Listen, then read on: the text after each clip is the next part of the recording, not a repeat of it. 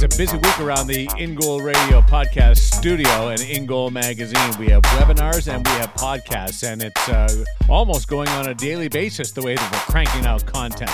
Darren Millard, along with the co-founders of In Goal magazine, David Hutchison and Kevin Woodley, fresh off our webinar with Carey Price, and want to talk about what's coming up later on this weekend. Plus, talk about our feature interview today, which will include a conversation with Devin McConnell, who is the Director of Performance Science and Reconditioning with the New Jersey Devils. It's a long title. It's an extensive interview, and it is jam-packed full of all kinds of golden nuggets, as we'll tee them up in just a little bit. One involving using more than two goaltenders in practice and the benefit to that. Yes, there is a benefit, and we all know everybody wants as many shots as possible, but just a little bit of a tidbit there. Hutch and Woody, congratulations. The webinar with Carey Price and Eli Wilson Goaltending Clinics, was a massive success. And what did you guys, Hutch, start with you, take away from the conversation with Carey on last weekend? Well, I'm super glad we had you in the driver's seat, Darren. So thank you for the professionalism that you added to all that. I'm not sure where Woody and I would have been if we had to handle that ourselves. It was a fantastic experience. What I really enjoyed about it was that even though we knew there was an audience of 500 or so people watching, we did get to see a bit of the Carey that we see in the summer. That relaxed, comfortable, happy to be around young people guy that was just sharing who he really is. And I think some of that guard was taken down that you often see when most of us really only get to see him in those sort of post-game media scrums. And I don't know how much of that was on air during the webinar and how much of that was beforehand when he was very chill with all of us. But just great to be able to share that with everybody, because even though we weren't in a room together, I think everybody did get the experience of being with Carey to some extent. And it was great to see on social. Thank you to everybody who shared some photos with us through Instagram, Twitter, wherever of their young goaltenders online with Carey. What a cool opportunity for all these guys. Yeah, I mean, I think to me that was the best part, was that feedback we got afterwards, and I thought it was summed up perfectly when those parents sent us those pictures of their 12, 13, 14-year-old son or daughter, their young goaltender in their life, sitting at a table looking at a computer screen, and Carey Price is looking back at them having a conversation. And there was, and I wish I had the Instagram post in front of me. There was a mom that sent us a note basically saying that, like, he's gonna have to snap back to reality here because he thinks he's just hanging out with his buddy Carey and having a conversation, and that this is normal. And so to be able to do that for these kids, got a lot of feedback from parents on emails afterwards, talking about the exact same thing that Hutch just mentioned, about how much they felt they got to see of who Carey was compared to the post game, Q&A sessions with the media. Like, they just felt like they got to see the real Carey Price, and like Hutch said, that's what we get to see every year at the Eli Wilson thing, especially around kids. He's so good, so gracious with his time. I wish we'd sort of rolled out a little longer Q&A and a little less of the video, just because the Q&A was so good with you running it, Darren. So maybe for next time. But yeah, just thanks to him, thanks to Eli Wilson, and thanks to all the people that signed up. I mean, we got to the max 500 pretty quick.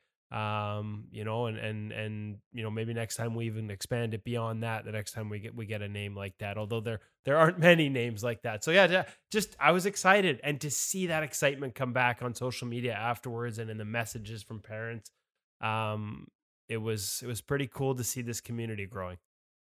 And there was a tactical, strategic element to it as well, as far as Eli and Carey approached drills, working together in game situations. One of them was behind the net coverage, where Carey creates this window for himself so he can look behind the net. That was a great bit of terminology.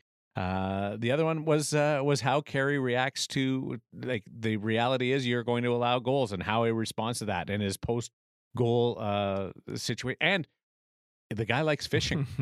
he likes fishing a lot. You think, eh? I think you got a real glimpse of why Eli and Carey enjoy working together, because they are that very similar soft spoken, just get to the point, very relaxed personalities. Eli's coaching on the ice when he's working with his top level, well, all goaltenders is, it fits the way Carey was describing some of the things that he was doing because it's very short, very to the point. Here's what you need to do. Let's get to work. And Carey's kind of the same. Just tell me what you want me to do, and he does it. And I know Eli's told us before that when they are working on the ice, there really isn't a whole ton of back and forth between the two of them. Carey's just, what do you want me to do? All right, I got it, and he does it. So his approach to working is sort of no nonsense, but also keep it simple. And Eli is all about keeping it simple as well. And it's fun to watch Carey in that too, because I remember one of the years Eli was trying to teach a method of getting up out of the reverse and getting onto your feet to take a shot, sort of top of crease. And Carey's got one way of doing it, and Eli's got a slightly different way of doing it. And Carey said, "Oh, so is this what you want me to do?" And then, of course, executes it flawlessly, having never done it that way in his life. And Eli just started laughing. Yeah, Carey, that's exactly what I want you to do. It's a lot of fun to watch the two of them work together, and I think maybe you got a bit of a feel for that. And of course, that was one of the takeaways when we did get into some of the video, just watching Carey, talk about Darren behind the net plays and the drills he was doing with Eli and how they translated into games, and a couple nice clips of sort of behind the net pass outs and shots, and just how much more Carey recovers to his feet now off that, coming off his posts on the low play and then just getting out on, especially if the puck moves up, anywhere past sort of the top of the circles. And Carey mentioned that, right? Like that's something we've actually been working on. And, I didn't recognize it as something that had changed in his game, just something I noticed in the clips. And sure enough, he said that has been a big part of, part of his evolution. So it was cool to get a little window into that. But I still think for the most part, like as much as the takeaways on the technical side, I still think for a lot, especially the young kids, just to get to see him in that element that we see him in every year at the Eli Wilson Day with Price, is pretty special. And to be able to do it for that many people made it even more special. So yeah, a good weekend all around. Just paraphrasing, but he talked about the strategy behind the net and then the pass out front and how he handles that from just a technical standpoint and tactically to approach the shooter. And then he drops in, and then from then on, it's, to paraphrase, desperation. And I thought, well, isn't that great that he's not trying to tell everybody that he's got all the answers. It's, I've got my plan. I've got my way I handle it. I go into it. And then when things go outside that realm, you kind of just, you rely on your instincts and your physical abilities. I thought that was neat. And the other one was, we are not going to be selling any juggling books, juggling drills, or mental game drills based on the advice of Carey. And I just think that goes to show you, like, he is so cut out for this position, mindset wise, and to play in Montreal. That market. Absolutely. You got to see that. And that doesn't mean, and he'll be the first one to say, it doesn't mean that's for every goaltender. There are some that, want to be working on the hand and the eye and doing all those drills. Not everybody can just step on the ice and have the confidence that Carey brings with him. Some people need to do different things to warm up, and some people need to do different mental preparation. But it was interesting to hear him talk about like how he just does not let himself get overwhelmed or cluttered mentally by worrying about too much of those things. He just has such faith in himself that when he goes out there, all he needs to do is be able to see that puck, and that's all he needs in warm up. Is I just need real shots, right? That's pretty much what he said, and right, I'm good to go. So if you missed it and you're listening right now and you're saying, boy, that sounds like a lot of information and some great information and cool stuff between Eli Wilson and Carey Price, the good news is you can still get an opportunity to take in that webinar, albeit not live. How do they do that, Woody? And let's drive them to the website. InGoalMag.com, InGoal Premium membership will get you full access to that. Obviously, we've been running it now since December. What are we at, Hutch? Like, got to be closing in on 120 articles up there in the 5 months I think that we've been running. You're probably in the right neighborhood. Huge variety, obviously. 20 some odd pro reads, 15 to 17 drills, and similar number of tips. You get access to the feature interviews from this podcast without having to listen to the three of us. There's all sorts of great advantages to being an In Goal Premium member. But seriously, if you do want to check out that webinar and you go there, another little benefit is the video sharing was a bit of a struggle, let's be honest, on the weekend. So even if you were with us already for that webinar, you might want to go back because we have a much smoother version of all the video that Carrie was going over. And guaranteed you're going to learn something if you go watch it again anyway. Yeah, and credit to Hutch there for doing the work rather than just reposting the Zoom video, and which, as he said, there were some issues with the video that Carrie and everyone was watching was a little bit choppy.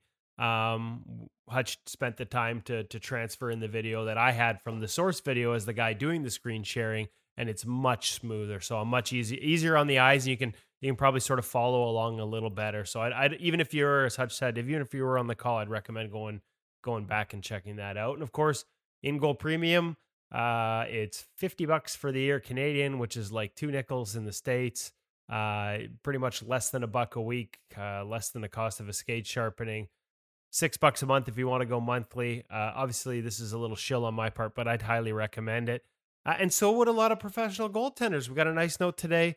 Brandon Maxwell, who is playing over, I shouldn't do this on the spot. I probably should have asked if I could do this, but we got a nice note from him. He's playing over in the Austrian League, or he was playing over in the Austrian League this year. Just basically saying it's, to paraphrase, a no-brainer. Like, why wouldn't you subscribe? He's one of our newest pro goaltender subscribers. And, that brings the list. I think we have counting on the air is always a really good idea. But a quick scan, we've got 15 or 16 NHL goalie coaches, another 11 in the American Hockey League, dozens in the NCAA CHL, Europe, another dozen in Europe. And then, with Brandon hopping on board in terms of professional goalies, I'm just quick counting. This is really good counting on the air. We're just impressed you can count, Woody. We're actually over 30 professional goaltenders now subscribed to In Goal Premium. So to me, that says a lot about the type of content that's on there. And that's not a back pat on our part. It's because we have so many coaches and goaltenders that have been so willing to share drills and ideas and tips with us so that we can bring that to our audience, whether it's kids or other professional goaltenders. They're clearly finding value in it. And the Carey Price webinar is just one more cherry on top. And we've got more webinars coming up. Right. Hutch will have 2 those professional goaltending coaches coming up this weekend in a webinar. Paul Schoenfelder, Andy Chiodo on Saturday. Do you want to just take us through what's going to happen on Saturday? Absolutely. Kevin was just saying that Brandon's playing in the Austrian League, and I believe it was when Andy Chiodo was playing in Austria that I first met him at an Eli Wilson camp. So it's all coming full circle here. Eli's so soft-spoken that I asked him what he was doing one morning, and he just said, I got a private this morning. And I happened to be at the rink, so I said, well, I'll come out and take a few photos, and skated onto the ice, and there's a private lesson between Eli with Andy Chiodo in net and some friend of his named Jason Spezza shooting. So a lot of fun to get out for that. And afterwards, Andy and I struck up a bit of a conversation and have been friends ever since. And he is truly one of the most knowledgeable coaches that I've ever been on the ice with. He's got a unique and very technical approach to the position, and yet very holistic at the same time. And he's worked with some guys like Jordan Binnington. He was starting to work with when we first met Andy and when we first went out on the ice with the 2 of them, and has obviously played a big role in Jordan's rise. And Malcolm Subban, another goaltender he spends quite a bit of time with, and quite a few others. So we really enjoy our time with him. And then he's a good friend with Paul Schoenfelder in Carolina, Woody. Yeah, and Paul's a guy that I got to know working just as a kind of a video scrub at the Hockey Canada POE camp. Paul was one of the coaches there. What was that, 2 or 3 summers ago? First time I met him, I knew him through Elias Rassi in Ottawa. Guy who'd done some work for us. One of my favorites as a young coach. Had done some writing for us at In Goal over the years, and so I knew of Paul through Eli, and when I got to meet him, just a great guy. He's now working for the Carolina Hurricanes as their goalie development coach. He's won gold medals with Hockey Canada at under 17 and under 18. Of course, he is the defending still 2019 American Hockey League Calder Cup champion Charlotte Checkers. He was the goalie coach there, working with Alex Nedeljkovic. I hope I said that right, because I screw names up. did. Like Well done. Hey, nailed it. Yeah. I should have just kept going like confidently. So we have two pro goaltending coaches this weekend, brought to us by two completely different Eli goaltending coaches. And part of the vision that we had for this was that the two of them might get the opportunity to engage in a little bit of professional discussion around topics that they're interested in, so that we can be flies on the wall while they have that professional chat. But then we will open it up for a Q&A session for all of our viewers as well. Look forward to it. To Andy Chiodo, the goaltending development coach for the Pittsburgh Penguins, and Paul Schoenfelder, goaltender development coach for the Carolina Hurricanes, joining us on the webinar on Saturday. What time is that, if people want to sign up and take it in live? Saturday is at noon Pacific, and that's 3:00 Eastern. And if you're an InGoal member currently, you should have received an email from us on Tuesday with a link where you can go and sign up. And also, you could go to our website now, and there'll be a little post on there similar to when we had Carey, and you can register yourself there. It is a pre-register event. You can't just sort of drop in with a link. Encourage you to do that soon so you get familiar with the interface. And after you sign up, one thing we did notice with the Carey Day, folks, you should get an email pretty much right away from Zoom indicating that you have been accepted into the webinar. And if you don't, then you do need to get in touch with us just so that we can sort that out. Right, Kevin? Is that? Yeah, no, and the other note is we had some people, not everyone, that didn't get in on the Carey Day, but we did have some people that got their pre-registration, and then at the time of the event actually went to our website, and we had put a note up once the pre-registration was full saying the event was full, just so we didn't have people trying to get in after it had filled up, or maybe even subscribing to get in and it was full. The people that had pre-registered saw that as a sign they couldn't get in. And what you need to do is make sure you hold on to that email with the Zoom link in it, because that's what you click. Don't go to ingoalmag.com. It'll be on the Zoom link. So don't throw it out. We have barely even mentioned this new webinar with Paul and Andy, and we're already up around 75 guests registered, pre-registered to attend. So yeah, they're in demand. It's popular. It's going to be a great time. We should be well over 100 people. Make sure you get pre-registered. Check out the links on ingoalmag.com. Looking forward to it from a technical side, from a tactical and strategy side of playing goal. That will be a big part of the Paul and Andy webinar. Today's feature interview on InGoal Radio, the podcast, involves more of the preparation and the recovery, and in between, making sure that you're ready to put your skills on display in the best fashion possible. Devin McConnell is the Director of Performance Science and Reconditioning with the New Jersey Devils. It's an extended interview, but it's so fascinating, the stuff that Hutch and Devin get into. We'll go around the horn here just so people can kind of grab onto a couple of different things. But for me, it was using more than two goaltenders in practice does have a benefit. We all know sharing the net is difficult, but Hutch and Devin talk about 4 goaltenders in practice. You could get the most out of everything for both shooters and your number one goaltenders. And absolutely, if you're a parent, if you're a goalie coach, if you're a head coach, you should listen to that part of the interview. Make sure you stick around. It's towards the end, because it isn't just, hey, practice isn't good for goaltenders. It is science behind why the way we run a lot of practices just frankly isn't good for your goaltenders, in particular your starting goaltenders.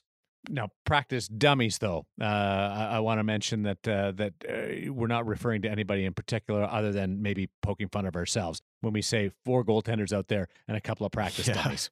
To be fair to Devin, he didn't completely take the bait when I asked that question, because he did say, we do understand as goaltenders that there are other reasons for practice, there's other needs, and so on. I set him up when I said, in an absolutely perfect world where we couldn't care less about the shooters on the ice, even though we know we have to, what would you do? So it was good of him to expound on all that for us.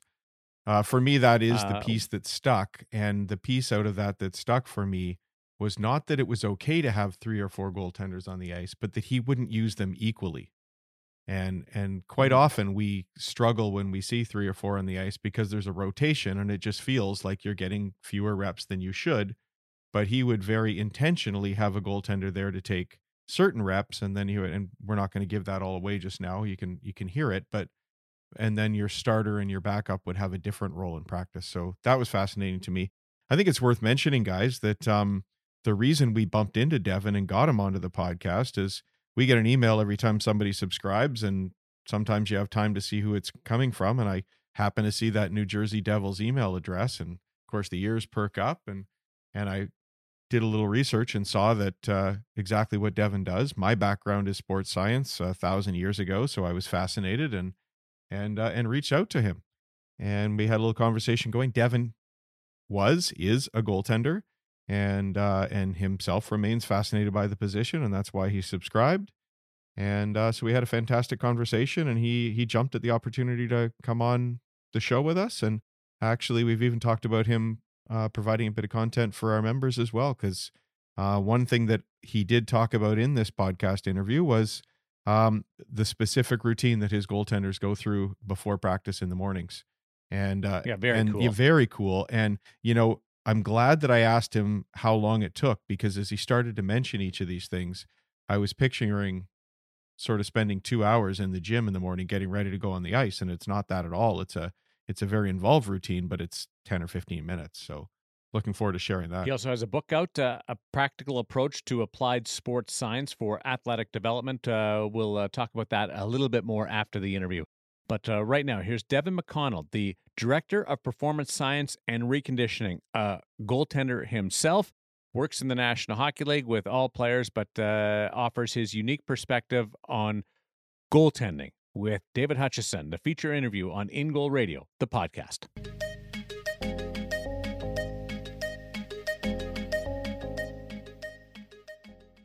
So here we are, Devin. Thank you so much for joining us today. Really appreciate that. Thanks for having me. Yeah, no, it's our pleasure. Got to be a really interesting time for somebody in your role right now.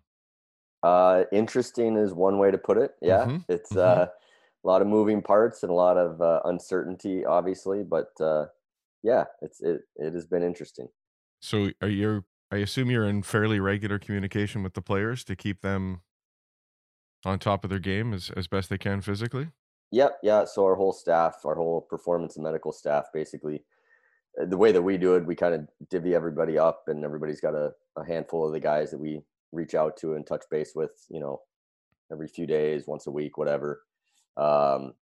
Performance side of the equation, we have training programs for the guys, so we're checking in with them and going back and forth, making sure they have what they need and they know what's going on, or making any adjustments. And our medical guys, same thing on their end, just making sure everybody's healthy, and if they need anything, try to get it to them. And that's kind of how we operate.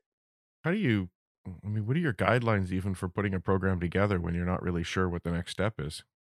Yeah, it's tricky. It's one of the first hurdles is just that a lot of guys don't have, nobody has gym access anywhere. So, a few guys have, home gyms, more established older guys might have a decent setup, but a lot of guys are in apartments somewhere, wherever that, home might be, and they really don't have anything. So the first hurdle was kind of getting them a minimal amount of training equipment to be able to use just in their home space, and then designing programs around that minimal amount of equipment, and then trying to balance sort of the equation of trying to keep guys as prepared as possible to come back and play if and when that happens, but also at least early on not knowing if that was going to happen, and so trying to think in terms of a little bit longer term kind of off season mindset. So a lot of spinning plates, trying to keep kind of in the air at the same time.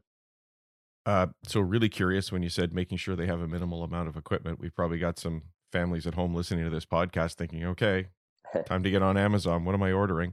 What do you need for a basic program at home? Yeah, we set guys up with, or we ask them to just get like one 20 kilo kettlebell, a 20-pound weight vest, and a TRX strap. Okay. And there's, some other stuff. Guys would get some, rubber bands, mini bands, and things like that can do a little bit with, that are pretty easy to pick up. But those are the three big things that we kind of told guys, well, if you can at least get your hands on these, we can design a very kind of basic plan around that and allow you to be able to train at least somewhat adequately. And how are you sharing the program with guys? We have a software system that we use that basically we can write up team and or individual programs and prescriptions, and basically they have an app on their phone that they can just open it up, or they can get on the computer and open up the website, and every day they have access to the kind of from A to Z, the whole lineup of exercises and all the detail to it. Videos go along with it and all that stuff. Oh, fabulous. I'd love to be a fly on the wall in that software. Yeah.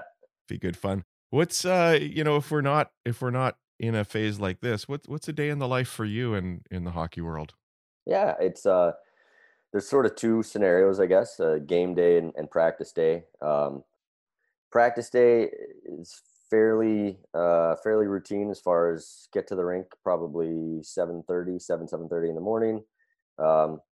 Generally an hour, 2 hours before whatever time the team is going to show up is kind of the plan.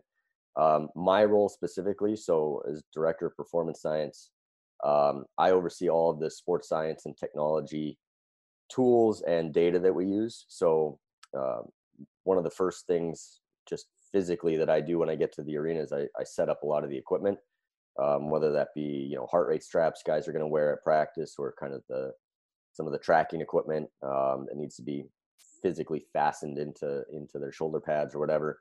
And then if we're going to have a training session that day, whatever technology or tools we're going to actually use in the weight room. So again, those are kind of my piece of the puzzle, specifically my niche. So make sure that stuff's all set up, ready to go. And then it's just really, the day to day is depends on if we're going to train. We'll have guys that come in before practice. Some guys will come in after practice. So assisting and working with those guys. If we have any injured athletes, another part of my role is reconditioning. So I really work sort of hand in hand with the medical staff as far as getting injured players back. So that'll be quite variable day to day with those athletes, but it'll be working sort of one-on-one there. And then running a lot of our equipment that we would use in practice from a monitoring and tracking standpoint. Post practice, kind of the same stuff. Some guys will work out, setup or breakdown of equipment, and then kind of the end of the day is looking back at whatever information we've collected, analyzing that data, creating whatever reports might be necessary for coaching staff or general manager, or even just within our department to better understand where guys are kind of at. Game days are kind of similar in the mornings. It's kind of the same setup. Obviously, middle of the day, after pregame skate or meetings, most guys will go home, take a nap. The staff usually will kind of break up into two groups. Half the group will kind of do the same thing, take off, go home, see family, have lunch. And the other half will stay and usually play like a staff game, which I end up playing a lot. Oh, nice. And you are a former goaltender, correct? Or I should say a current goaltender. Once a goalie, always a goalie. I am back to current. Yeah, it was a while that I didn't play, but now I'm back to skating pretty regularly. And then back to the rink at like 4:00 for, before the guys show up and kind of getting stuff ready for the game. Fantastic. So many threads I'd love to pull at there. I think we could be here for a long time. You talked about the tools that you're using and heart rates and tracking. Is that the Catapult system? We use a different Similar? company, but similar idea. Yeah, basically, people could think of it as GPS tracking on the ice. Wow. Okay, so what does that tell you about goaltenders? That's because really most of the question. stuff I've heard, presentations and so on, and they really just talk about players. So yes. So what have you learned? There's certainly more robust information on players at this point. The technology is not new in sports in general. It's been used in soccer and rugby and field-based sports for quite a while. It's fairly new in hockey. So there's actually a lot of sort of tinkering and figuring out what means what and what's important, and especially when it comes to goaltenders. Our system in particular gives us some information on left, right, change of direction, acceleration, deceleration. So we can start to get an idea of the type of or quantify the workload that goaltenders are going through from a an in the crease movement standpoint, what that actually looks like from a loading standpoint, so we can kind of, the idea is to kind of work backwards from that. If we have sort of a model of and we can quantify what's physically happening on the ice for the players, then what do we have to do to move the needle from a training standpoint, or what do we need to better understand from an injury preventative standpoint? What are the things, what are the loads the athlete is going through?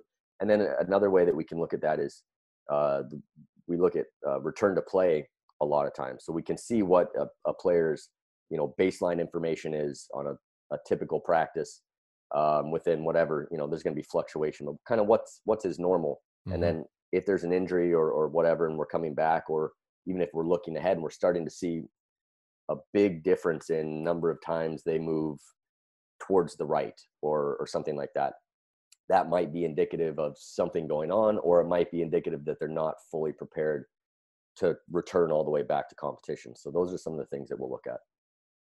And what have you learned that's surprised you? I think the relative balance, honestly, of, at least with our goaltenders, of their crease movements. Okay. I would have expected that there would have been a lot more asymmetry in their in the crease patterns, and at least with our guys, it seems to be very, very symmetrical as far as the amount of work that's being produced, the amount of times they're moving in different directions. So that's been kind of interesting. So what do you mean by asymmetry? Because to a person like me, you observe somebody doing crease movement drills, we're moving as many times left as we are right. Are you talking about the force they're generating, for example, or what's that all about? In this case, the similarity in the number of times they are moving left and right. So basically, they're not, which I think is going to be a good thing, because you're going to have essentially equal wear and tear left to right, hips and groins and things like that. But it's one thing to have that similarity in patterning in a closed drill where we're just working on skating or in the crease movement. It's a whole nother thing to see what's happening in sort of a real-time scenario in practice, like in a game scenario. How often are they moving off of the left post to the top of the right crease versus the other way? And again, it's been interesting that it's been fairly symmetrical. It's been fairly the same, at least across the broad spectrum. There's certainly differences day to day, but when you look at the totality of their work, and I don't know if that's as much an indication of the team play around them or their own style and movement patterns themselves. So those are some of the things we've seen that we're thinking about. Interesting. Are you able to quantify force at all? Because I think we've talked about a bit of a trend away from those goalies that, the push hard, stop hard, all that extra force with the internal rotation on the hip. And yeah, what's going on there? So not necessarily with the on the ice system.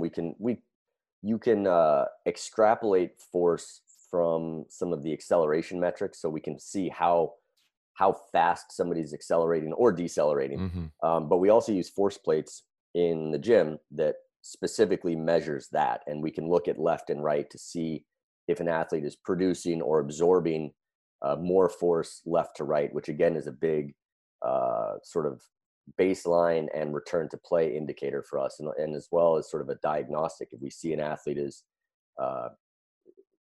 generally speaking is fairly symmetrical at camp as far as how they push left to right, and now all of a sudden we're seeing a 10 or a 15% difference on one leg or the other, then those are sort of red flags that we'll pay attention to and work with the medical staff to figure out what's going on.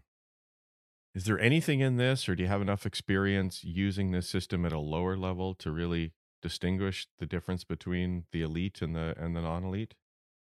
Not with the GPS type system. That, again, is relatively new in hockey. So when I came from the college setting, that wasn't a tool that we had available to us.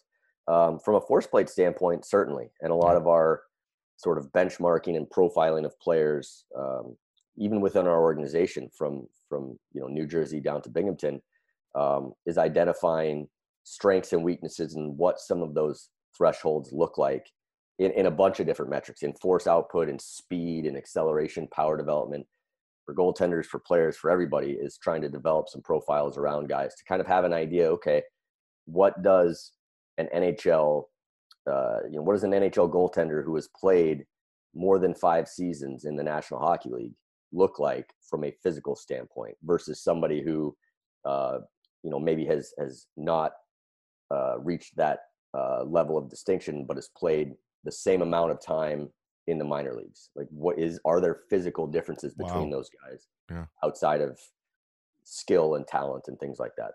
And are there? Yes and no. I think what I generally see amongst our NHL players who, again, have played for a longer amount of time, veteran players at all positions, is not necessarily greater peaks in a lot of these physical metrics. They're not necessarily much stronger than the American League players. They're not much faster than the American League players.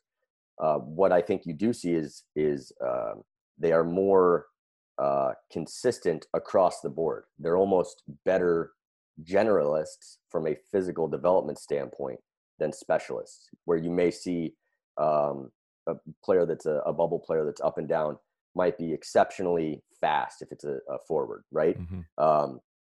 They might be faster than some of our 8-year veterans in the National Hockey League, but they also fatigue faster, or they're not able to repeat those things as much. So they're very specialized in that specific skill set or that specific physical quality, but they're not necessarily, they don't have the breadth of physical abilities. Probably informing your opinions on youth sports, I would think. Very much so. Absolutely. Yeah. So tell us, what should a 10 or 15-year-old goaltender be doing right now? Yeah, I mean, I think if you are, 14-ish and under, I think you should be playing multiple sports. Mm-hmm. I think early specialization is not good overall for athletic development. I think, especially for team sport athletes, I think, maybe the equation is a little bit different if you're a figure skater or a gymnast, where, if you're not elite at 12, you can't compete, right? But who's the greatest 14-year-old goaltender to ever play the game? Don't know. We'll never know. We'll never know, and it kind of doesn't matter. What matters is, how good are you? How developed are you? How athletic are you? How robust are you from a injury preventative standpoint, which I think is one of the bigger aspects of the specialization conversation that gets missed. Is over specialization, early specialization creates a lot of the early injury mechanisms that we're seeing across sports, across positions, certainly with goaltenders, with FAI and all of the, hip and groin issues. Having a broader base of athletic experience and abilities, and different movement patterns and different loading patterns and different speeds and change of directions and all of these different things early on creates a more robust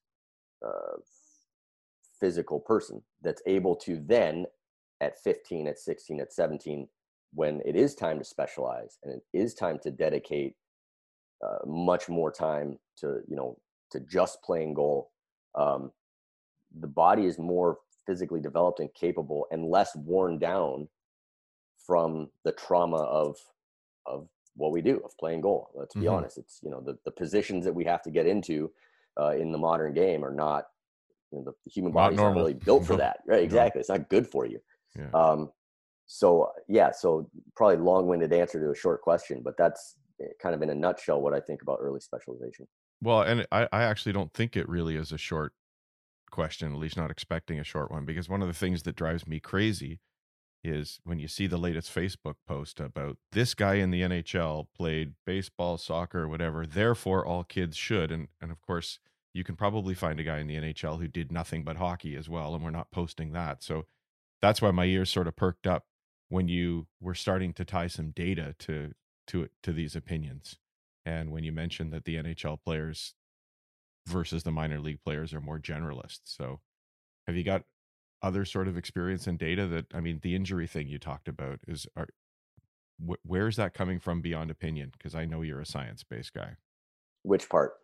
Well, just tying the injury to early specialization versus being a generalist.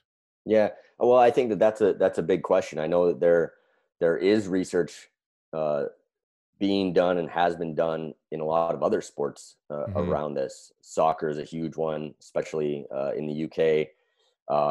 Baseball, I think people are at least somewhat familiar with, the Tommy John situation, and Sure. that's happening earlier and earlier and earlier with kids.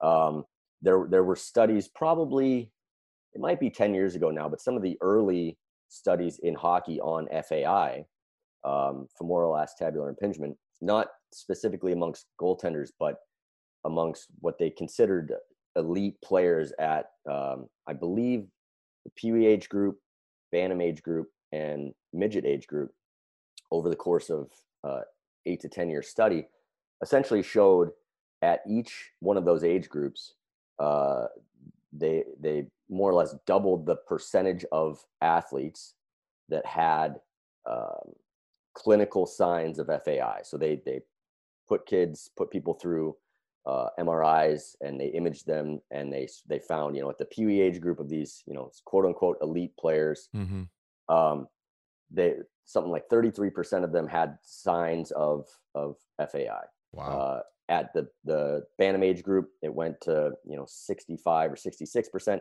Basically, by midget AAA age, 18 and under, it was like 99% of these players had signs of FAI, and these were players essentially that were, when they considered them elite, they were just playing hockey. They were AAA level players, etc. So from a data standpoint, what that tells me is that by the time we're seeing athletes, whether or not they're symptomatic, because you can have sort of internal structural mechanisms of these issues, but they're not showing dysfunction. They're not creating pain yet. We just need to assume that they all have something going on, especially if they've just been playing or primarily been playing hockey from an early age, just because of the wear and tear. And again, whether it's goaltending or skating, the hip joint is really not designed to do what we're asking it to do in our sport. So we need to understand that. We need to appreciate that and realize that by the time we're getting them at our level, the college and the professional level, major junior level, these athletes already have issues going on. And so we need to take that into account when we're training them and how we're approaching rehabilitation and training programs and all those things. That's fascinating. So you're basically assuming a goaltender, I mean, I know a player as well, but we're not so worried about the skaters, is arriving as effectively damaged goods when he comes into your hands, regardless they really of what he's are. showing. They really are. And again, it doesn't mean that 100% of them are showing outward signs. They're not necessarily having dysfunction or pain. And some again, there's going to be outliers. Some of these athletes their hips are built in certain ways that just allow them more room, right? And so there might not be an issue, but the reality is almost everybody that we're seeing at least has some underlying pathology. And so we need to take those things into account. And then we need to think about, and this is what we do a lot here with our players, is we think about, okay, it's not always about improving performance, but a lot of times it's about mitigating the damage that's being done. If we're skating, competing every single day at this level, there's wear and tear that's happening. What can we do on the other side of the coin to try to offset some of that? And that's what a lot of our training programs with our goaltenders are really built around, is how can we manage the dysfunction that it might be sort of underlying to keep these guys competing and playing at a high level and as close to the razor's edge as possible. So how can we? Can you give me an example of what that means for a goaltender at the NHL level, and for all the panicky parents of, not even panicky, let's face it, we're all just reasonably concerned, of the 6-year-old, the 10-year-old, whatever your age? What can we be doing so that they're arriving healthier when they all realize their dream? Yeah.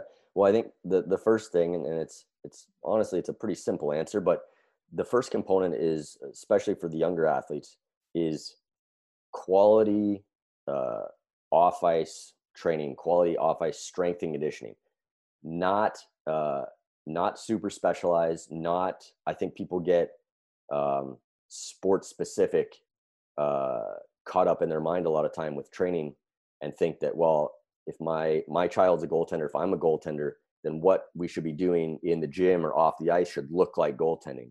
And that's actually kind of the opposite. The specificity is happening on the ice every day. Mm-hmm. What we want to be doing is training what I call human specific, the way the human body is supposed to kind of move, and just in general get stronger. A stronger athlete, and I, in quotes, because what does that really mean? But a stronger athlete is going to be more robust and be able to handle more stress. So younger athletes, I would highly encourage being involved in a sound strength and conditioning sports performance type program, not specifically aimed necessarily at goaltenders, but just aimed at general strength and conditioning. That's certainly an underlying component for our guys here, but they're generally more developed and kind of have that foundation under them. So a lot of what we're doing, the recipe is really kind of the same every day. We address soft tissue quality. So what does that mean? That means every day our goaltenders are coming into the weight room and starting their day with a foam roller, or they're working with our massage therapist. And you can kind of think of massage or foam rolling as trying to improve the quality of the muscle tissue. So if you've got a bunch of knots in there, you're trying to relax those knots out. That's the first thing we do. Then we're doing some very standard vanilla static stretching. We're trying to lengthen the tissue out to get it to kind of an optimal range. So obviously everybody's familiar with basic stretching. So we go foam roll, we go stretch. Then we want to address joint mobility. How much time are you spending on that? As long as we're consistent in doing it every day, roll and stretch might be 10 minutes, maybe even less. So this isn't the obsessive NHL goaltender doing 2 hours of stretching. No, and we do know really of not. some. It's not with our guys at least, and all of them will have their own specific little tweaks and routines that they want to go through. But we're really not spending a tremendous amount of time, trying to just hang out in the splits. We're trying to just basically get some length through the tissue, improve the quality of the tissue. Then we're going into joint mobility. So the ankle, the hip, and the thoracic spine, the upper back, are designed to be very mobile in the human body. When they are not, you end up with compensations and issues certain places. Again, NHL goaltenders being the elite of the elite, they tend to be very, very mobile. Most NHL goaltenders are what we would call hypermobile. Mm-hmm. So we'll spend some time on mobility work, but it's not a major piece of the puzzle because they're usually very good at it. The next piece, though, is that we address is something called functional range conditioning, or FRC. Okay. And it's essentially getting into end range positions. So going back into stretches, but creating tension and strength at those end ranges. Because a lot of where you see injuries occur for a goaltender is, when they're extended into the splits or they have to reach back and obviously get into a unique position. It's at that end range where the muscles and the joints are at their weakest. So we're trying to create some tension and strength at those end ranges. And again, this is on a daily basis. This is maybe another 5 minutes worth of work, but it's a consistent recipe that we're applying. Can you give me an example of what one of those looks like? Because I actually have a goaltender who was told no more stretching because he's so crazy hypermobile. Yeah, but was too young to have the strength at the end range. Yeah, so for that individual, you could picture sitting on the floor doing a V sit, or kind of extending the legs out, getting as far into a split, so to speak, as you could. At each ankle, you might have a heavy kettlebell, or you could picture doing it like in a door frame. Mm-hmm. So you're able to sort of push once you've gotten to your end range. You're just physically pushing into the door frame or into the kettlebells to create tension. It's like an isometric hold. So you're not actually moving, but you're pushing in. Right. You hold that for 3 to 5 seconds, and then you pull back out. And so literally what you're doing is just creating tension in and out at your end ranges. Which, if I remember, also gives you a little bit more range, the old PNF stretching. It's very, very similar to PNF stretching. Yeah, exactly. Very conceptually, it's very similar. Okay. So sorry, I interrupted you there as you were going through the what you're doing. I mean, again, on a daily basis, we're at the 15-minute mark roughly. And then we're gonna get up and go through some just very basic kind of dynamic flexibility, dynamic warm up exercises, and then we're basically gonna finish off with some low volume strength and power work. So we have a piece of equipment in our gym called the 1080 Quantum that allows us to do lateral based strength training at really high intensities, but without any load on the body. So basically we can do like a lateral push, creating a lot of force. So it's almost like a shuffle motion in the crease, but they're able to load it, or we're able to set the machine to load it to create high levels of force at very low speeds. So you would think of like, it's akin to doing a very heavy squat, like a 1 rep max squat, where you're not moving very fast, but you're pushing as hard as you can. But we're able to do that laterally, or even some rotational components. We can get into like a reverse BH position and create movement out of these positions. The system governs them so they can't move very fast, but they can push really hard. So we're developing strength through a specific range. And then we'll couple that with some lateral based plyometrics or medicine ball throws. So we're kind of going strength to speed. We might do 2 to 3 sets of each of those. And that's 20 minutes pre-practice. And then they're going to get dressed and get on the ice. Same thing every day ish? Same recipe. Yeah. We'll, alter the specific exercise or the specific pattern, but the recipe basically stays the same. Okay. So how does that inform then a youth goaltender or even a early junior goaltender? What should they be doing every day? I think the recipe again stays the same.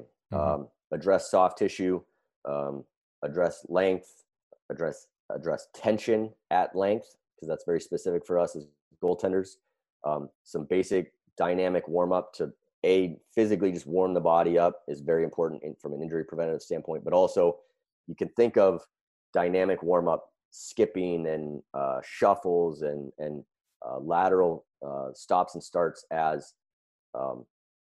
like specific skill work. So it's kind of working on the patterns, the basic stuff. Just like most goaltenders know, when they get out on the ice at practice, most guys are going to have a skating routine, some crease work. It's the same idea.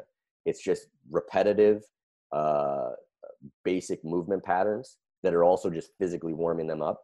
And then if you have access to any way that you can do just very, very brief, obviously you're not going to have the 1080 Quantum at most, town rinks, but some very basic, single leg squats to a bench with some lateral bounds. And if you've got a medicine ball that you can throw, some rotational medicine ball throws. I think from a 2-pronged approach, one, that's priming the nervous system to go out on the ice and do explosive work. But 2, it's what we consider a microdosing approach. If you're able to do 1 or 2 just mini exercises every day before practice, that adds up over the course of a season to quite a robust training floor. And that's really an approach that we take here with the NHL schedule being as hectic as it is. The amount of time that we can actually dedicate to training in the gym is very minimal. So we try to microdose. We get just 1 or 2 little things done just about every single day or every practice day, instead of spending an hour and a half, in the gym twice a week, which you don't have the availability to. Which is a good lesson, I think, for everybody. Don't become overwhelmed and expect that you have to get everything dialed in and perfect. Just get something done. Yeah. Absolutely. So a little bit consistently. Yep. So every training kit needs a foam roller. 100%. I would say if you're not foam rolling prior to practice and games, really any kind of physical activity for goaltending, I think you're missing a huge piece of the puzzle from an injury mechanism standpoint. I think that clears a lot of problems out right there, just being consistent with your tissue quality. So I think that's the first thing to definitely have in your bag. Wow, so many threads to pull here still. This is great. I'm still fascinated by the conversation about about the physical testing and how that ties to performance. Always been fascinated to look at the combine process, whether it's at the NHL or junior, and we've even got junior leagues now combine testing, quote in air quotes, kids as young as 12 years old now. Yeah. Does that really inform where somebody's going? At that age, I would Yeah. say not really. Yeah. The only general takeaways from any type of combine testing, in my opinion, are really the speed and power based metrics. If you've got two 12-year-olds and you do, at a combine and you do a vertical jump, Mm-hmm. and I don't even know what a good 12-year-old vertical jump would be, but let's say 20 inches is exceptional at that age. And you've got somebody that jumps 20 inches and you've got somebody that jumps 10 inches. Mm-hmm. I don't think that's going to tell you necessarily where they're going to be in 8 years. What it would tell you is then, at least innately, those two athletes have some different physical qualities. Vertical jump is going to be very indicative of explosiveness Mm-hmm. in any direction. So vertical jump is going to correlate to some degree with, crease movements and explosive movements. It's also going to correlate to skating speed for players. So if you've got somebody at that age that has a poor vertical jump, or one that has a very good vertical jump, you say, okay, you've got sort of two levels of athleticism. You probably have enough time to impact it, thankfully, especially if you don't, have that explosiveness innately. But it's not going to tell you, it's not going to predict down the road what type of player this is going to be or how good they're going to be. Even at this level, at the NHL combine, I think looking at those explosive type metrics can inform a little bit about where a player's at, but even then it's going to be very different contextually. If you've got a player that has a big training age, they've been in a gym and trained well and trained explosively for a long time, they might score very well in those tests, but they may be near their ceiling. Whereas if you have an athlete that's never walked into a gym, their numbers might not be that great, but you don't know that their ceiling might be much higher. So all of those types of metrics, none of them are definitive. They all have to be taken in context and, quite frankly, with a grain of salt. Mm-hmm. Really important thing that you just brought up about finding the ceiling, because scouting, of course, is about far more than deciding who the best player on the ice is today, but where can we take him as a pro? Anything you can inform a scouting staff about? Well, I think, again, from those physical characteristics, I can't necessarily, certainly not to the degree of any of our scouts, I can't tell you who the best players are. Sure. But I can tell you, again, just from the quick snapshot from combine data, if somebody is jumping through the roof, and their wind gate power output is really high, any metrics that we can see that show explosiveness, I'm going to say, okay, that player is probably pretty fast. And if they're not very fast, it's probably a skating skill component that can be fixable. If somebody's really, really poor at those things, again, if I don't know what their training background is, I can't really tell you if they're going to get better or not, but I can tell you, at least today, take the guy, if their skills are the same, take the guy that jumps higher, because if he's in net, he's more explosive and probably more athletic. If he's a forward, his first three strides are going to be faster and more explosive than the other guy. Those are the things. So from a scouting standpoint, those are the types of conversations we have that, hey, I'm not going to sit here and tell you who a better hockey player is, but at least as we sit today, I can tell you this person is probably more athletic. So if all things are equal, then I would push you in that direction. Has the athletic ability at the elite level in the last 20 years, of course it's changed, but I often wonder whether we're becoming a little bit more homogenous. I mean, I think there was a time 15, 20 years ago, you could be an elite NHL goaltender, but maybe not be the same athlete that your teammate is. Probably less so today. Is that fair? That you really can't get away? Yeah. Yeah, I would totally agree. I think for the most part, I think it has to do with much better training today than we had, physical training than we had 15 years ago. and more widespread. I think, people understand, again, in net, we understand all things being equal. You've got two goaltenders of the same talent level, and one is just more innately athletic, then that player's ceiling may be higher. Well, players understand this now and understand that you can develop athleticism, and that's really what gym training should be about, is developing athleticism. So it's become more and more important, and people understand that. And goaltenders now, again, from an early age, I think you're right. I think goaltenders in today's NHL are just as athletic, if not more so, than a lot of their teammates, where that probably wasn't the case as often 15 or 20 years ago. Yeah, and that's not to say there weren't great athletes then. I think it was J.S. Giguère who said that he thinks that of all the siblings in his family, he was probably the worst athlete of all of them, and yet, one of the best goaltenders. Just that the game is different. Yeah, no question. Yeah, no question. I think in a way you've touched on this a little bit, but I did come in this wanting to ask you, based on the data, based on the tracking systems you're using in practice and so on, how are goaltenders different from the other athletes on the ice? And as a result, how are you training them differently? So there's a couple things. One, from a conditioning or an energy system development standpoint, and a lot of this is going to be common sense, but the physical demands from a conditioning standpoint are different for goaltenders and for players.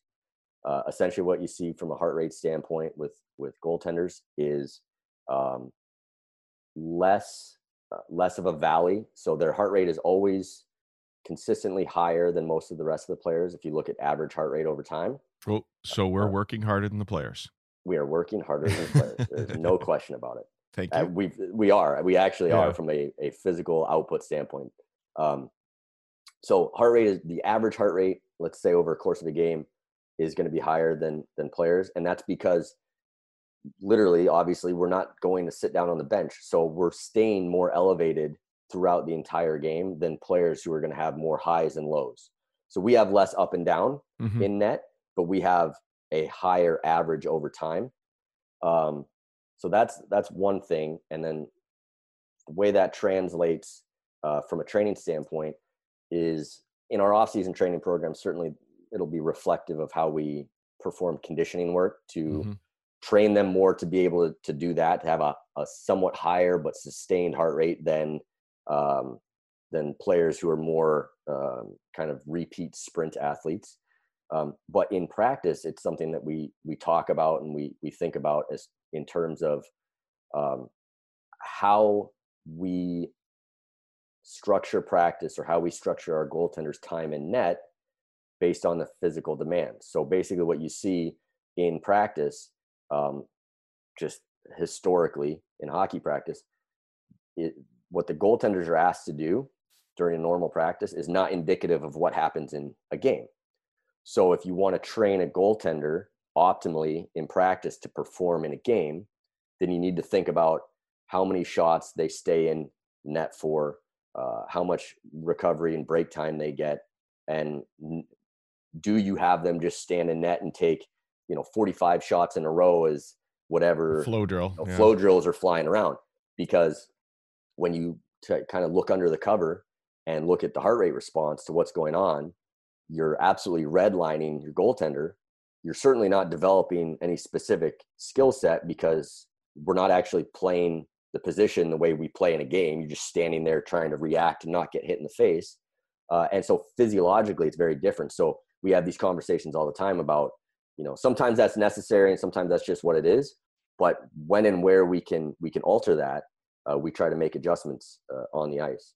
From sort of a strength power standpoint, obviously the game in net is very laterally based, and it's actually in some ways it's more explosive than players as far as what we're being asked to do is perform one extremely high intensity, high speed, high velocity movement or acceleration with a hard deceleration and a quick reaction, and then a reset and a movement, whereas players are obviously more kind of moving around and flowing all the time. So from a training standpoint, goaltenders actually in the weight room actually need to focus even more on kind of power and speed based work as opposed to more higher repetition kind of general strength work.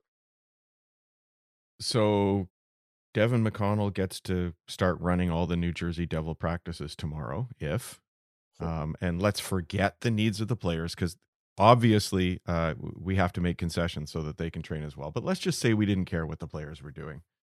How would you change a practice? Would it specifically be in how you're practicing, or would you have 4 goaltenders out there so that you can alter heart rates? I mean, what would you do in an ideal world?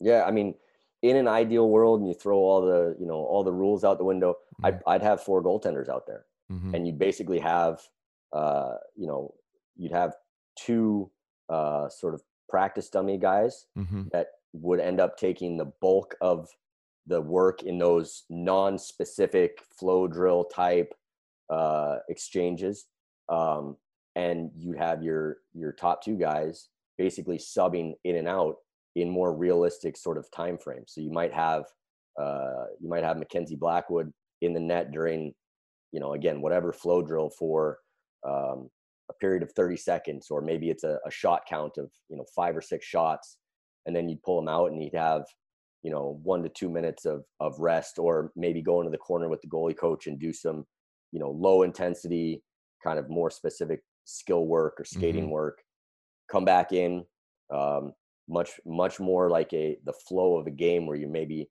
the puck is in your end for 15-20 seconds, 1 shot, 2 shots and a rebound, whatever it might be, and then get out while the puck goes the other end.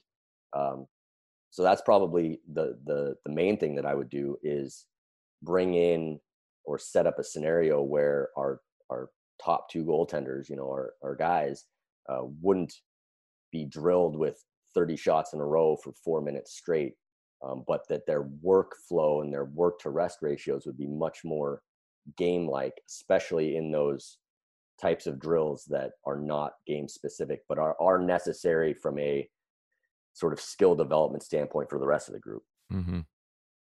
That's fascinating on a couple of levels, because one, we often hear at the NHL level the phrase 3 doesn't go into 2, and it becomes almost untenable to have 3 guys on the roster at once, and yet you're giving us a really good reason to do that, if not 4. But I've also never heard anybody put it the way you just did, where it's not just a guy to share a net, but for some very specific reasons at times. So the practice dummy, might be getting, I'm going to read into this, 80% of a flow drill, and the starter might be getting 80% of a game-like drill. Yeah, absolutely. And listen, that's from a physiological perspective. I understand 100%. The psychological side of it and all the other elements. And it's when I worked in the college setting, we did this. In college hockey in the US and the NCAA, you can have 4 goalies on a roster, and it's not totally uncommon at the college level. And for a few years, we kind of experimented with that, and it worked to some degree from a physiological perspective, but it was a challenge from the other side of the coin. So it's a give and take, and it's a conversation. I don't think there's an exact science to it, but I know, looking at the data, that the way we traditionally practice our goaltenders, or what their data tells us from practice, is not reflective of what happens in a game. So at some point, specificity is really important. And if practice is just becoming a overly fatiguing workload standpoint for goaltenders that does not train them physically for what they have to do in games, and I think we need to think about what's the optimal way to develop goaltenders from a practice standpoint. And let's be clear here, the New Jersey Devils sports science staff is not telling all parents of young goaltenders to run to the head coach and say, you need to change what you're doing. This isn't right. There's a lot of reasons for doing things. Yes. Please don't get me in trouble. No, I like my job. not a good strategy for parents. This is just something maybe for coaches to think about and learn from. Physiologically, then, there's also some rationale to something else that often we talk about, and that's in those flow drills, how often a player will take a shot and just sort of peel to the corner, and it ends up, as you say, shot after shot. not really good for players either. But this would sort of suggest we should inform our drills with not just that shot, but shot and a rebound, because Yeah. Well, and yeah. that's a huge thing, right? Like even if there's no rebound, like we're trained as goaltenders and we understand the importance of tracking the puck and where does the puck go and moving to where that puck goes after the save, after the initial save. Even if that player peels off and doesn't get the rebound, we should follow the puck to the corner, you know. But if you've got the flow drill where the next shot's coming 7 seconds later, you're not able to do that. So in my opinion, that creates bad habits because goaltender is now not able to follow the play and follow the puck the way that we're supposed to, the way that we know we need to, from a goaltender development skill standpoint. And so that again creates sort of a dysfunctional pattern as far as how practice often operates versus what is optimal for a goaltender. But you're talking about habits and technical, but there probably is physiologically a reason too, because you want them to have that explosive component. 100%. And so you also got to hold your goalies honest in that. Don't just follow the puck, but let's give them a reason to. Right. And so again, if we take that concept or that drill and we think about it from a physical development standpoint, where you're right, we want to be training and developing explosiveness with our athlete. Well, if the goaltender is at the end of a 4-minute segment and they're 40 the shot, there's no explosion. You cannot do that. You can't become fast and explosive and powerful in the presence of fatigue. So it goes back to that idea of having, you know, another goaltender out there to take shots. From a physical development standpoint, what that allows the number one guy or number two guy to do is to train to be explosive, because then if you're only taking 5 to 6 shots, you can be sharp, you can be explosive, you can be technical and not be fatigued. The idea is to be explosive and then get out of the way before fatigue sets in. That's what you're really trying to do, because very rarely in a game setting are we going to be spending an amount of time taking shots, or, you know, even in the crease with the puck in our zone for longer than, I mean, you know, there's outlier opportunities, but 30 seconds at a time. 5-on-3 maybe though. Exactly. Do you train for that ever, or does it just sort of come from the regular training? Because that is being explosive under exhaustion. Yeah. Potentially. So if you're gonna theoretically, you know, develop that, what you want to do, what I would want to do from a practice standpoint, early in practice, you want to develop and train the qualities to be fast and explosive and powerful. So that's your 10 seconds of work, minute of rest, you know, 3 shots, 5 shots, minute of rest. You can be explosive, get out before you're fatigued, because you're actually trying to train to be faster and be sharper. You can take that same type of drill and then you can do it at the end of practice, and you can extend the time frame. So instead of 5 seconds, now it is 30 seconds or a minute. Instead of 5 shots, now it is 15 or 20 shots.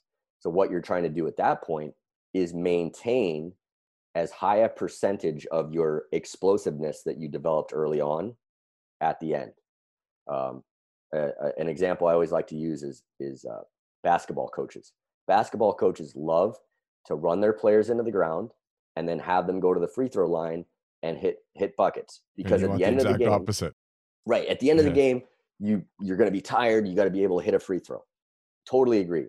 But if at the start of the game you're only shooting 20% from the line, who cares if you're maintaining 20% at the end? Yeah. You want to develop the quality first and then maintain the quality later, but you can't do them the other way around. Yeah, fascinating. That's really fascinating. Just back to the training piece again, and you were talking about the aerobic component for goaltenders being different than players. There seems to be a bit of a sort of two different things going on there. You want them to be the most explosive athlete on the team, and yet they've got to maintain a higher heart rate for a longer period of time. So those are two different things, I believe. How do you handle that with training? And what does the aerobic training look like for a goaltender versus a player? Yeah, so goalies are what I consider an alactic aerobic athlete, which is exactly what you just said. It's alactic is being explosive. That's 10 seconds or less of really high intensity, high speed, explosive, powerful work. And then aerobic is being able to maintain a kind of a lower percentage for a longer amount of time. We want to stay out of the middle ground. So most players are more of a middle ground. They're an anaerobic athlete. They're not always as explosive, but they don't need as big an aerobic sort of foundation. They live more in the middle. Goalies, we want to be very explosive at the top, and then recovery and aerobic ability down at the bottom. So what does that look like from a training standpoint? That looks like in the gym doing mostly explosive based power development work, plyometrics, med ball throws, explosive loaded jumping exercises, things like that.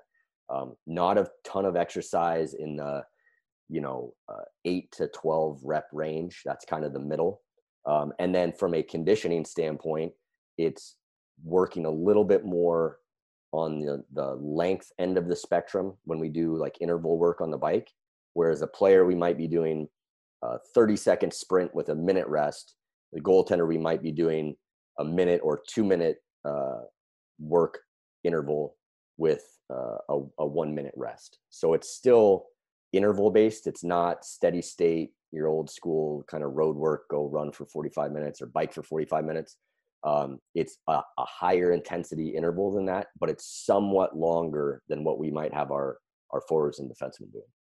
Is there a place for the 6K run you send a kid out on? No. Or is that loaded? No, it's a loaded question. Is there a place for longer duration steady state work? I would say for a high level, well-developed athlete, yes, early in the off season. I would not have that be running, because most hockey players, regardless of position, are poor runners, and there's going to be an orthopedic cost to longer running relative to something that's less impactful, like a bike. So there's because we're so refined to be hockey players, now our bodies just aren't ready for the demands of running. Essentially, I think for most team sport athletes that aren't aerobic based, soccer might be kind of an example of somebody that would be. Most of us are not well built. Part of what makes us good for hockey and for goaltending physically and the way we're built is what makes us not good for like longer distance running. Sprinting is a different equation. I think sprinting is really good for goaltenders and for all athletes, but longer duration stuff, not so much. And I would say that the window of time that's necessary or beneficial is pretty minimal in the course of a year. Post-season, 3 to 4 weeks, 2, maybe 3 times a week is really all that's necessary before we start to train those other qualities. Because at the end of the day, that steady state aerobic work, that VO2 work that used to be so important, we now realize doesn't matter a little bit, but it's priority number 6 on the list. So if you're not getting 1 through 5 done, you're not becoming more explosive and stronger and faster, then don't worry about number 6 on the list. That doesn't matter. It's not going to have as big an impact on your game. And speaking of impact, there's a cost to that work as well if you're not ready for that work. Yeah. How about recovery? I think, whether it's the NHL where you have these wild schedules that are so hard to work with, or a youth team playing 5 games in a weekend, how do you manage recovery? Those are 2 different extremes probably, but yeah, but you're right. It's very challenging. And it's a huge component, and it's one of the components of training and development that I think probably gets overlooked a lot. I think when it comes to recovery at any level, I think the basics are the most important. Sleep is absolutely number 1. You can't out recover poor sleep. So getting proper sleep, as much sleep as you can, deep sleep, that's a challenge in the NHL with the schedule. But that's component number 1. So educating guys on sleep hygiene and helping them find ways to get to sleep post game and things like that is really important. Nutrition and hydration, really important. Post game, for us, post game nutrition is an absolutely key component. Like what our guys are eating post game and recovery shakes afterwards. And again, there's no magic bullet, but just sound, high quality food is number two. From a sort of mechanical standpoint, it's almost the same recipe in reverse from the warm up. We want to address joint mobility, and then soft tissue length, so stretching, and then foam rolling to improve the quality. You just think about what we do in net all game.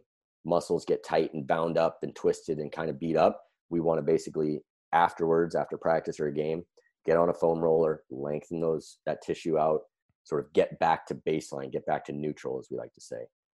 Those are the tenets, the big things, the big rocks. And again, whether you're playing 5 games in a weekend as a youth player, it's kind of the same thing. If you got a foam roller in your bag, get your gear off, spend 3 or 4 minutes on foam roller, and just work through anything that's sore or tight or stiff. It'll pay dividends, not necessarily in game 2, but in game 5, it'll add up.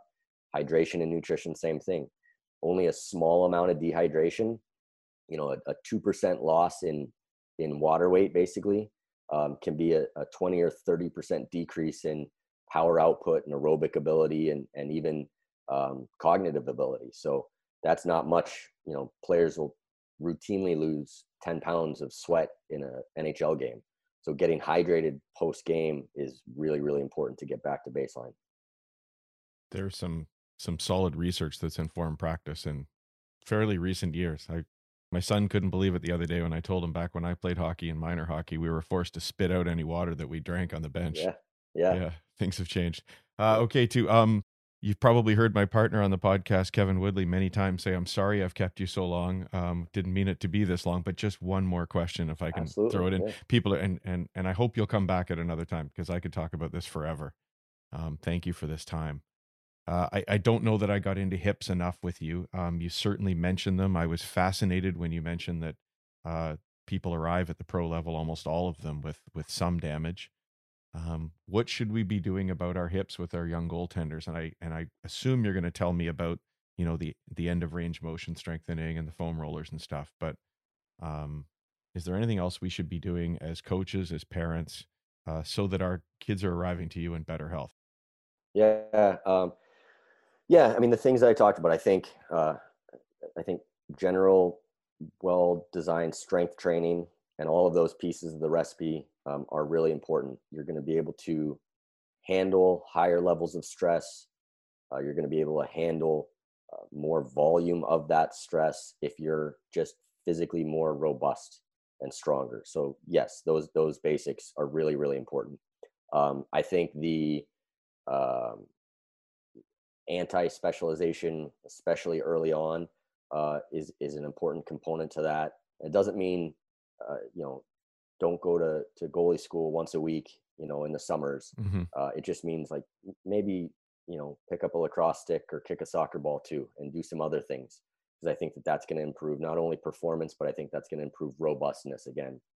I think on the ice, I know there's been a lot of talk about, some of the studies that have come out that have shown that some of the highest levels of force and torque in the hip is during, hard stops in skating type drills. It's a balancing act, right? Because that's performance and that's training for performance. Those are skills we need and we want to develop. I would say keeping those things in mind and minimizing the volume of that. I think a lot of what we do in sport in general as coaches in any regard is we add more on top of the pile. It's let's do a little more. Let's do one more rep or one more set or one more of this or a little bit longer. And the reality is the bang for your buck from a performance standpoint isn't more volume, it's more intensity. So it's doing less of those, but making them kind of like our practice example, making them sharper and crisper and then recovering from it. So instead of, this is a dumb example, but instead of doing, a hard stop drill from pre-practice from, across the blue line all the way across the ice, maybe we do, 4 hard stops aside and we go from the boards to the face-off dot or whatever that is, or whatever you would do in the crease instead of doing 5 rotations, around a star drill, maybe we only do 2, or maybe we do 2 and we take a break and we get multiple sets of it. So it's more about sharp and intense than kind of long and fatiguing, if that makes sense. Yeah, which is almost the opposite of what so many parents want. I mean, you send your kid to goalie school. I want 1 kid in the net, and let's have more reps because I'm paying a lot of money for this. And it's actually not. It's counterintuitive. It's counter to development. Yes, like that is not how you develop the athlete. That's how you get a lot of work done. You make them tired, and you get work for work's sake. But work for work's sake isn't the same thing as deliberate practice. Exactly. And some people might even say, yeah, but then he gets more technical time. But again, as you said with the basketball example, that's not quality technical time either, is it? Right. Yeah. Devin, we could talk all day. I really enjoyed that. I'm sure you don't have all day. So I apologize for taking so much time. And I thank you on behalf of all of our listeners for sharing some time with us today. Well, this was a blast. I could talk all day, and I would love to come back if you guys would have me. Absolutely. This was a lot of fun. I don't get to talk goalie nearly enough, so I had a blast. Thank you. All right, Devin. Have a great day. Thank you. Thanks a lot. Bye.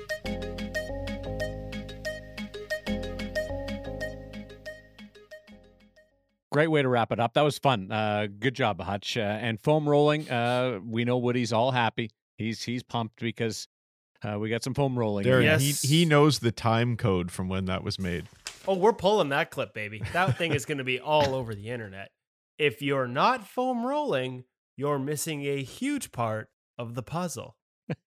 Believe me, boys, I noted that one. I got to say, like, in addition, I make jokes about foam rolling. Obviously, we know I'm a little obsessive with it, despite the fact I don't actually find time to do it and can barely get out of my chair when we finish talking here.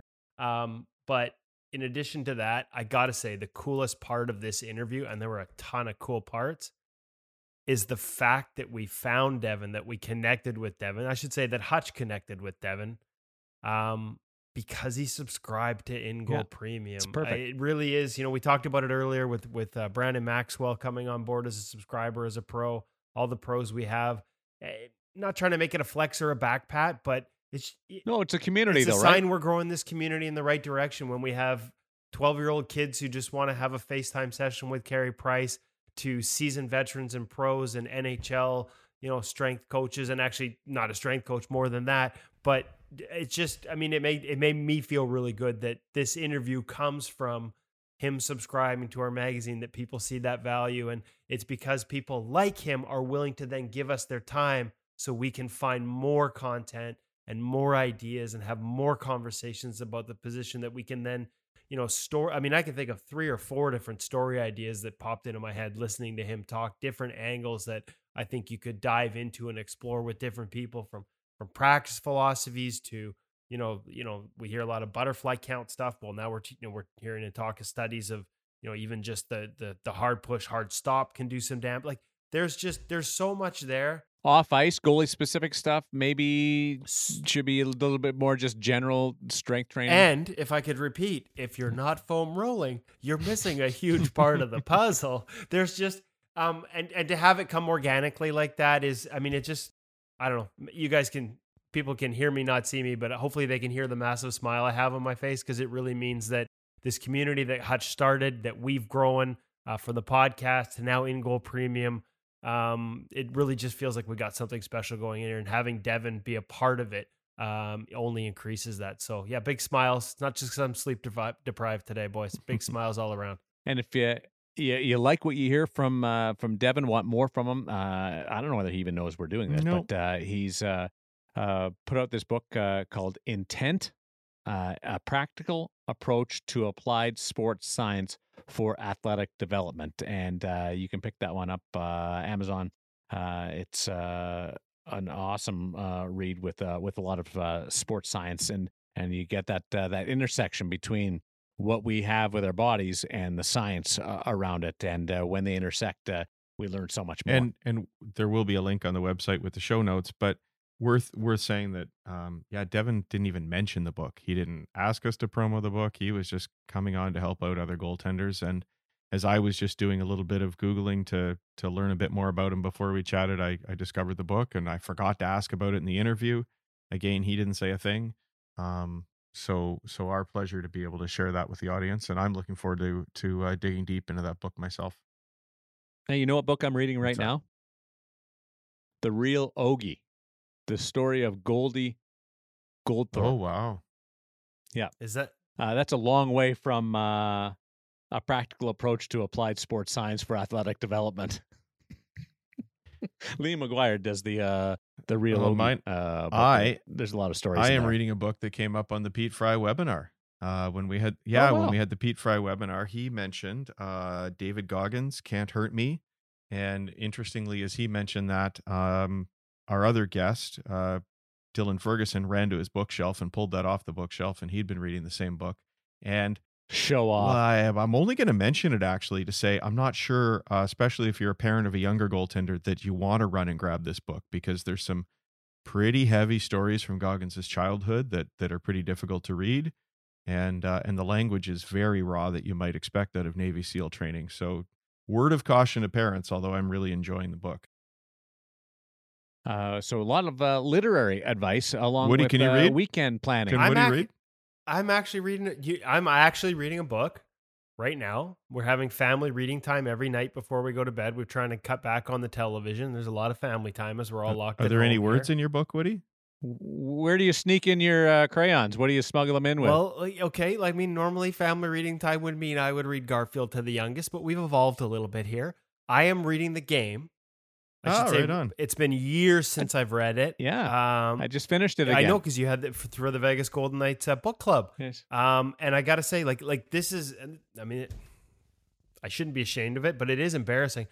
I want to say, because my kids are just blown away, this will be the first book I've read in probably a decade. And as a writer, that should be embarrassing. But the reality is, I read so much. Like, I'm constantly reading stories and articles every day, deep dive features, profiles, things like that. Like, I read so much journalism over the years that I stopped reading books. Like, it's a really bad habit. And so to get back into it and to have it be Ken Dryden and The Game has been, it's been fun. I've enjoyed it. I'm powering through. I'm actually going to finish this thing.